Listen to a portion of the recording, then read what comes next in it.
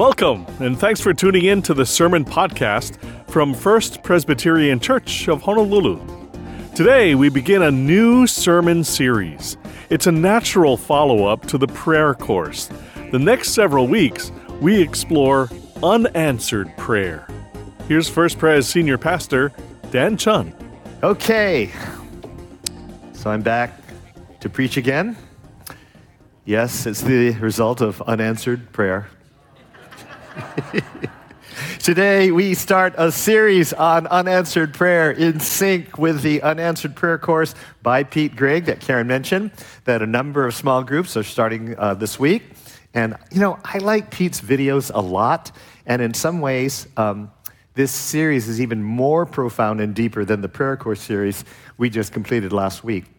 So if you're not in a group, I would say it might be life-changing if you join one. Just go online and Google Unanswered Prayer Course by Pete Greig, and then watch the first video in the series, and you'll see what I mean. There are some incredible, powerful testimonies in it. Unanswered prayer is a really big topic, so big that it was on the front page headlines of USA Today, in fact, just some days ago. It read this. This is what it said. Look at that. Too often, Amber Alerts leave prayers unanswered. That's the headline. Amazing. The secular world knows the phrase unanswered prayer and attributes it to when things don't work out. And when it comes to unanswered prayer, we may say, it really sucks. We can see tremendous hopes dashed to the rocks. Why is this happening to me? Where is God in this? So hang on there. If I may affirm you, you are actually being so faithful by just asking the question. As Pete Greig says, it's a sign of faith, not doubt, to wrestle with unanswered prayer. We might feel like a kite battered in the wind, tossed to and fro with doubt, but a kite is normally grounded by someone hanging onto the string. And as long as that person doesn't let go, we have a chance of still flying and maybe even go to higher, more stable heights. The basis of faith is that God has us. He is holding on our lifeline. He is our anchor. He is our grounding. As we just sang, great is His faithfulness, not great is my faithfulness. Great is His faithfulness. He will be faithful and never let us go. But Dan, you say, unanswered prayer in my life hurts so much. What am I to do with my doubts or just my questions? As our study sets up the series, we might ask, why even talk about unanswered prayer? Here are 3 reasons. Emotionally, most of us have pain we need to process. Most of us have been disappointed with something we desperately asked God to do, and it did not happen.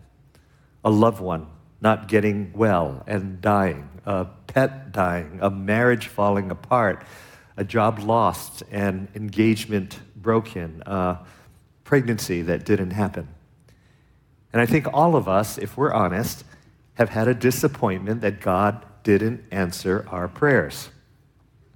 Recently, a 58-year-old friend just had a heart attack, and he couldn't be revived. So I think it's fair to say we begin with all or most of us on the same plane. In unanswered prayer, we have experienced sorrow and sadness, maybe depression, disenchantment, and maybe a lessening faith in God. We need to talk about unanswered prayer because we have pain we need to process. Hence, that's why this series will go on for some weeks. And then second, intellectually, we may have questions we need answered. Here's the basis of most intellectual struggles. If God is these 3 things we have been taught, all-powerful, all-knowing, and all-loving, why doesn't He answer my prayer? He is all-knowing, so He should know how much pain I'm in. He's all powerful. So at any minute, he can or should heal or help me. And he's supposed to be all loving. And if he really loves me, then why isn't he helping me now? And I understand all of those questions. But intellectually, we have to ask the question as we think back over our lives and all of the prayer requests, would we had really wanted all of our prayers answered the way we were asking them? I mean, would winning the lottery really make us happy? Are lottery winners happy? I mean, research says not necessarily. Did we really need $200 million to be happy? If we were really married to all those people we had crushes on from middle school through now, would that have been a good thing? And sometimes things are taken away from us that are good. I really wanted God to save my first marriage, but I'm so much happier being married to Pam, and this year is our 42nd year anniversary. And thank you. And without Pam, there would be no Hawaiian Islands Ministries and 3 great kids. And over the years, she has contributed so much to the ministry of this church in Sunday school, creating small groups, helping me with sermon prep that is often unseen. God had something better for me that I could not have conceived. Now, don't get me in trouble. I'm not saying you should all divorce someone with whom you are having difficulty. There are many who have found that staying in a tough marriage was actually the best thing for them. The third and last reason we should talk about unanswered prayer is that culturally, we, sadly, the church, can be less honest than the Bible. Church with big C. We need to be honest about our doubts. And fortunately, we have always said that our church is a hospital for sinners and not a museum of perfect saints. And from this pulpit, we have heard church staff and members talk about their failed marriages, doubts, diseases, depression, teenage pregnancies, and being sexually abused. Life is messy. And there has been unanswered prayer when we thought we needed it, but we talk about it. Authenticity and thoughtfulness are 2 of our 5 church core values as stated on our website. To be authentic and thoughtful means we have to be real, not fake it, and realize there are no easy answers. We can have doubt and still be a follower of Jesus, even though we've seen many of his miracles. I find it interesting. We miss this in what is called the Great Commission passage. In the last chapter in the Gospel of Matthew, Jesus, who has been resurrected, calls the remaining 11 disciples to meet him just before he takes off. And it's recorded in Matthew 28, and it includes a phrase that a lot of people miss. Here's what it says. Then the 11 disciples left for Galilee, going to the mountain where Jesus had told them to go. When they saw him, they worshiped him, but some of them doubted. What?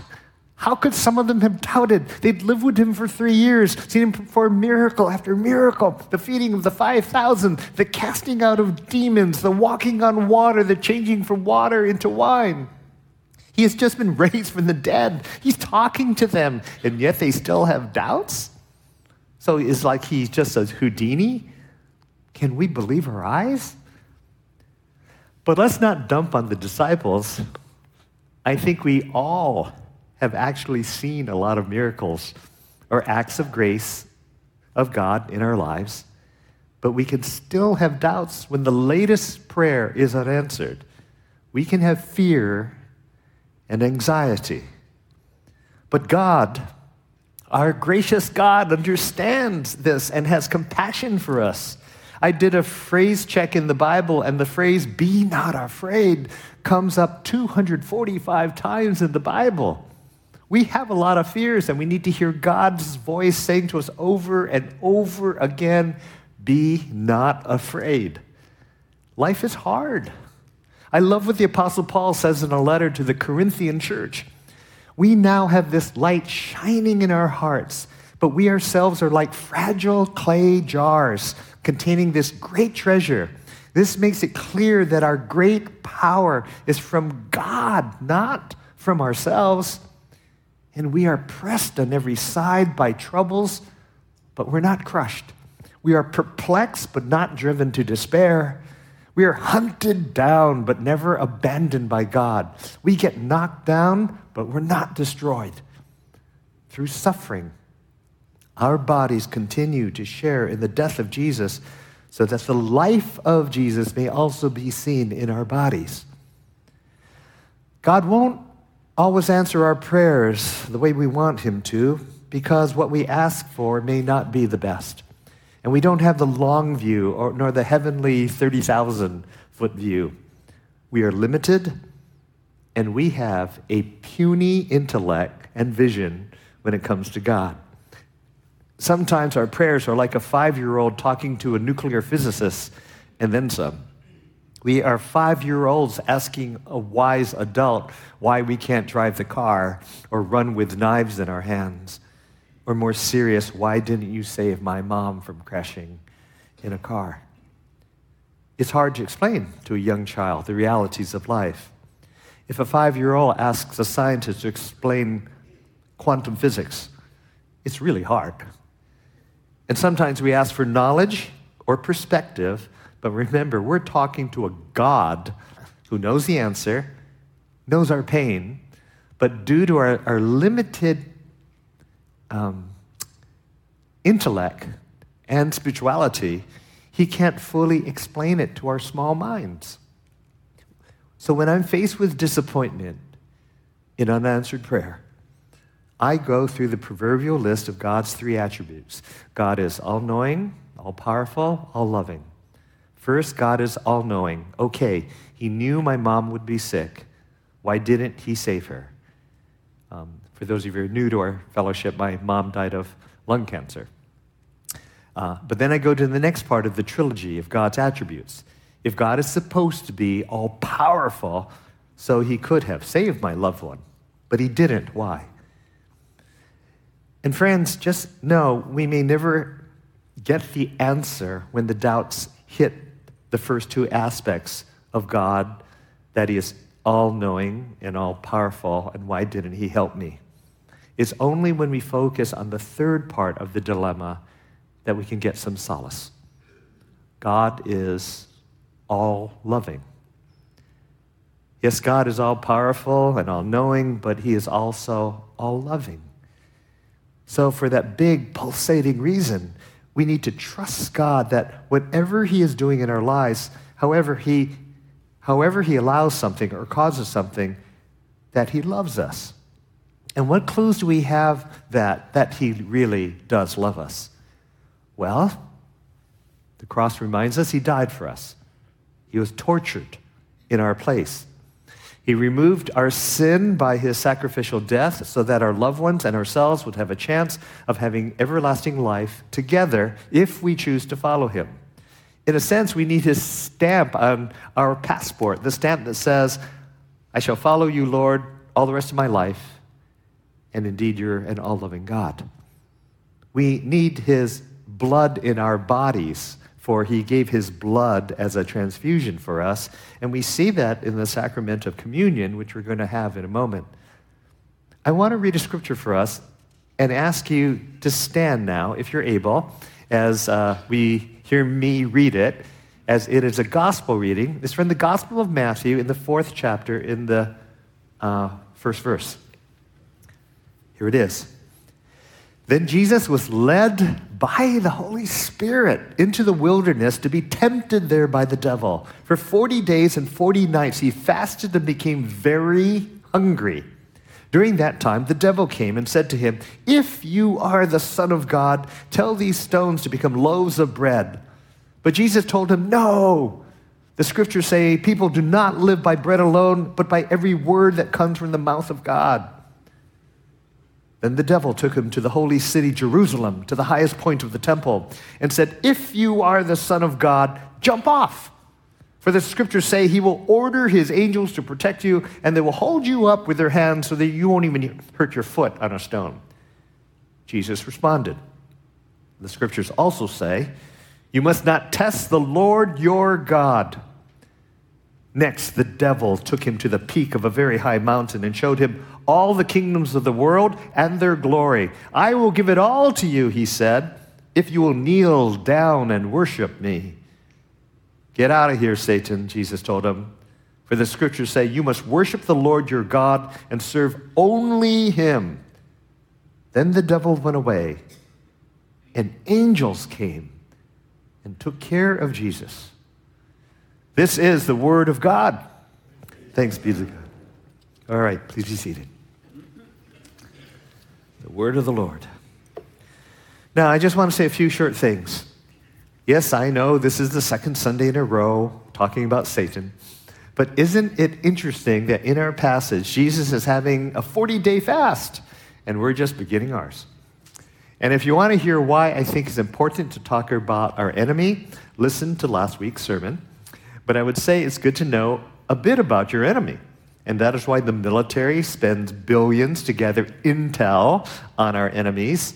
That is why the Secret Service spends billions to root out counterfeit money. But did you know they don't necessarily study what fake money looks like? Instead, they learn what real money looks like to determine what the fake is. And if in case you don't know what fake money looks like, here is what is called chun bucks. It's being printed all over the world. Or if you think it's all about me, here's what is called Roselia currency. Now, Rick Walkinshaw, I don't know if he's here today, is a church member and used to be a supervisor of the Secret Service in Hawaii that arrested people for making counterfeit currency. And he has studied for hours those two Chun Roselia bucks that you have seen and has finally determined that they are indeed fake. There is no such thing as him or, not him, Chun or Roselia bucks. And I didn't want him to know who made those dollar bills, because Mark and Vicky Lepick would be embarrassed. And I know Rick always carries handcuffs. But back to my Bible passage. Satan gives the counterfeit reasons of why people complain about unanswered prayer, but those reasons are not from God. Notice in our passage that the Holy Spirit sends Jesus into the wilderness and Satan. Why would the Holy Spirit do that? I've always wondered about that. Talk about unanswered prayer. I believe that Jesus was to meet Satan for just the reasons the Secret Service studies fake money. Jesus would meet Satan head on and get to know his schemes and strategies of misusing Scripture that he would use to tempt Christians and other people to this day. Jesus would know Satan is counterfeit. The devil doesn't accept the real currency of the Lord, which says on the back, "In God we trust." By the way, in Genesis, the devil appeared as a snake, tempting Adam and Eve in the Garden of Eden. And I've always thought, if Adam and Eve were Chinese, the world would have been safe today because Adam and Eve would have eaten the snake. Chinese eat everything, like chicken feet, I've heard monkey brains, even dogs, horrible. Okay, that's my sweet and sour joke for today. Okay, back to the story. Focus, everyone. So here's how Satan tempts Jesus and tempts us when we think we have unanswered prayer. In the first temptation, Jesus asks Jesus to immediately change a multitude of stones into bread. Make it a pop-up bakery, like croissants everywhere. This is what I call the temptation to live by instant gratification. We might have a slide on that. So, we're saying, appease my hunger immediately. Take away my pain immediately. Bring me what I want immediately. And if we're tempted that way, and if God doesn't answer our prayers immediately, if he doesn't show his power right now, we get disappointed in God. If he doesn't appease my inner human desires, that could be hunger or thirst or whatever the big thing I want, then it must be unanswered prayer. If you don't take away my grief, my pain, my addiction immediately, then it's unanswered prayer, and I won't believe in you. Those are the lies of the devil. Jesus answers Satan with Scripture by saying people can't live by bread alone, right? What people really need to eat is the Word of God, says our Lord. Then you will learn more of God's ways that take time and patience and wisdom. And that's a repeat of last week's sermon, isn't it? When I said, eat the Word of God, the Bible, every day. Use, I suggested, the one-year chronological Bible that I talked about. Day by day, read through the entire Bible in a year. It's a slower growth, a slower crock pot of prayer, and not an instant feeding. By the way, if you do get that Bible, get the New Living Translation. It's better. So it's like training for a marathon. There's no instant training for a marathon, right? I mean, you can ask Christian and Zoe Schrappel about that. And that's true for a marathon spiritual life. The second temptation of the devil is what I call the temptation to live by the spectacular. The devil challenges Jesus to go to the top of a temple and then jump down to see how the angels will catch him just at the last second before he crashes and dies. Wouldn't that be spectacular? Maybe Satan is saying that after Jesus, you jump, do some backflips like an Olympic diver and curls and somersaults with an angelic landing like an Olympic gymnast. Boom.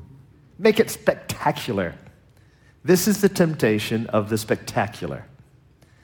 You know, you've heard me say before, I really dislike televangelists who make a big show of healing. You know, they'll swing a coat and tens of people fall down, scream and yell. People bounce out of their wheelchairs walking, and then they ask for $5,000, and then you'll get a blessing, and someday you can drive fancy cars, wear expensive suits. Prosperity gospel. Sometimes when we don't get a spectacular healing or an amazing windfall or of money, let's say, we say it's unanswered prayer. Our healing services, which we will have hopefully a couple more before I leave, are gentle and lowly, non-spectacular, loving. And yes, people still get healed. Maybe not all physically healed, but all will feel loved and sense God's presence in a new way and feel spiritually uplifted. The third and final temptation is the temptation of power and influence. The devil shows Jesus the entire world and says, worship me and you can have all of this. And Jesus responds, you shall worship the Lord your God and serve only him. And that's a hard thing for us Americans. We're always going after false gods. Now notice that Satan always quotes Scripture but perverts its intent and meaning, but Jesus always retorts with Scripture accurately. It's another reason you should all be reading the Bible, as the Lord says, so you know when people are wrongly misinterpreting it and when the father of lies, the deceiver, is trying to mess you up. The temptation of power and influence can make us complain more about unanswered prayer because when we are not powerful, we feel God is letting us down. And we may think, why am I not the most popular person in school? Or why can't I be rich and powerful or well-known and influential? I want a nice home and a nice car. Why didn't I get a seat at the corporate table? Why didn't I get a key and be promoted to the C-suite, so to speak? And we can think is unanswered prayer that Jesus doesn't give us the power and influence we desire, but God sometimes doesn't give us what we want because he is trying to save us from the entanglements of the world. And sometimes we can sell our soul to the devil to get something, but Jesus is saying in our ear, you must only worship me, not the false gods of pleasure or money or status or control or power. What is the inscription of the most powerful ring in the world in the Lord of the Rings? Well, in Elvish, the language of the elves, translated from the black speech of Mordor, it is, as you all know, it goes like this: Ash nazug du batulik, Ash nazug gimbatul, Nash narzek tharakaratul, and Ash burzum ishi krimpatul. Or if you don't know Elvish, which I've waited 40 years to say in a sermon. In English, it is one ring to rule them all, one ring to find them, one ring to bring them all, and into the darkness, and in the darkness bind them. This is the danger of the temptation of power. You want to rule them all, but it is in darkness you will fall. We must only worship Jesus, not money, not power, not status or influence, not popularity, nor success, nor the American dream. Jesus Christ, who is fully human and fully God, the Messiah, the Christ, the King of Kings, the Lord of Lords, came to earth, and did you notice? He lived simply and humbly. He was born into a poor family. In fact, they were so poor, did you notice that when his parents went to make a sacrifice for him at the temple in Jerusalem, they could not even afford a lamb or a calf, but only the cheap turtle doves. When he was grown up, Jesus washed the feet of his disciples like a slave. He hung out with drunkards and gluttons and prostitutes. The book of Isaiah, chapter 53, in the Old Testament predicted that what the Messiah would be like, and this was indeed the life of Jesus. Here it says in Isaiah 53, "My servant grew up in the Lord's presence like a tender green shoot, like a root in dry ground. There is nothing beautiful or majestic about his appearance, nothing to attract us to him. He was despised and rejected, a man of sorrows, acquainted with deepest grief." That's why he's empathetic to our prayers. "But we turned our backs on him and looked the other way. He was despised. We didn't care. Yet it was our weaknesses he carried. It was our sorrows that weighed him down. And we thought his troubles were a punishment from God, a punishment from his own sins. But he was pierced for our rebellion, crushed for our sins. He was beaten so we could be whole. He was whipped so we could be healed. All of us like sheep have strayed away. We have left God's paths to follow our own. Yet the Lord laid on him the sins of us all. He was oppressed and treated harshly, yet he never said a word. He was led like a lamb to the slaughter, and as a sheep is silent before the shearers, he didn't open his mouth. Unjustly condemned, he was led away. No one cared that he died without descendants, that his life was cut short in midstream, but he was struck down for the rebellion of my people. He had done no wrong and had never deceived anyone, but he was buried like a criminal. He was put in a rich man's grave, but it was the Lord's good plan to crush him and cause him grief. Yet when his life is made an offering for sin, he will have many descendants. When we pray, know that this is the character of the Lord who listens to our prayers.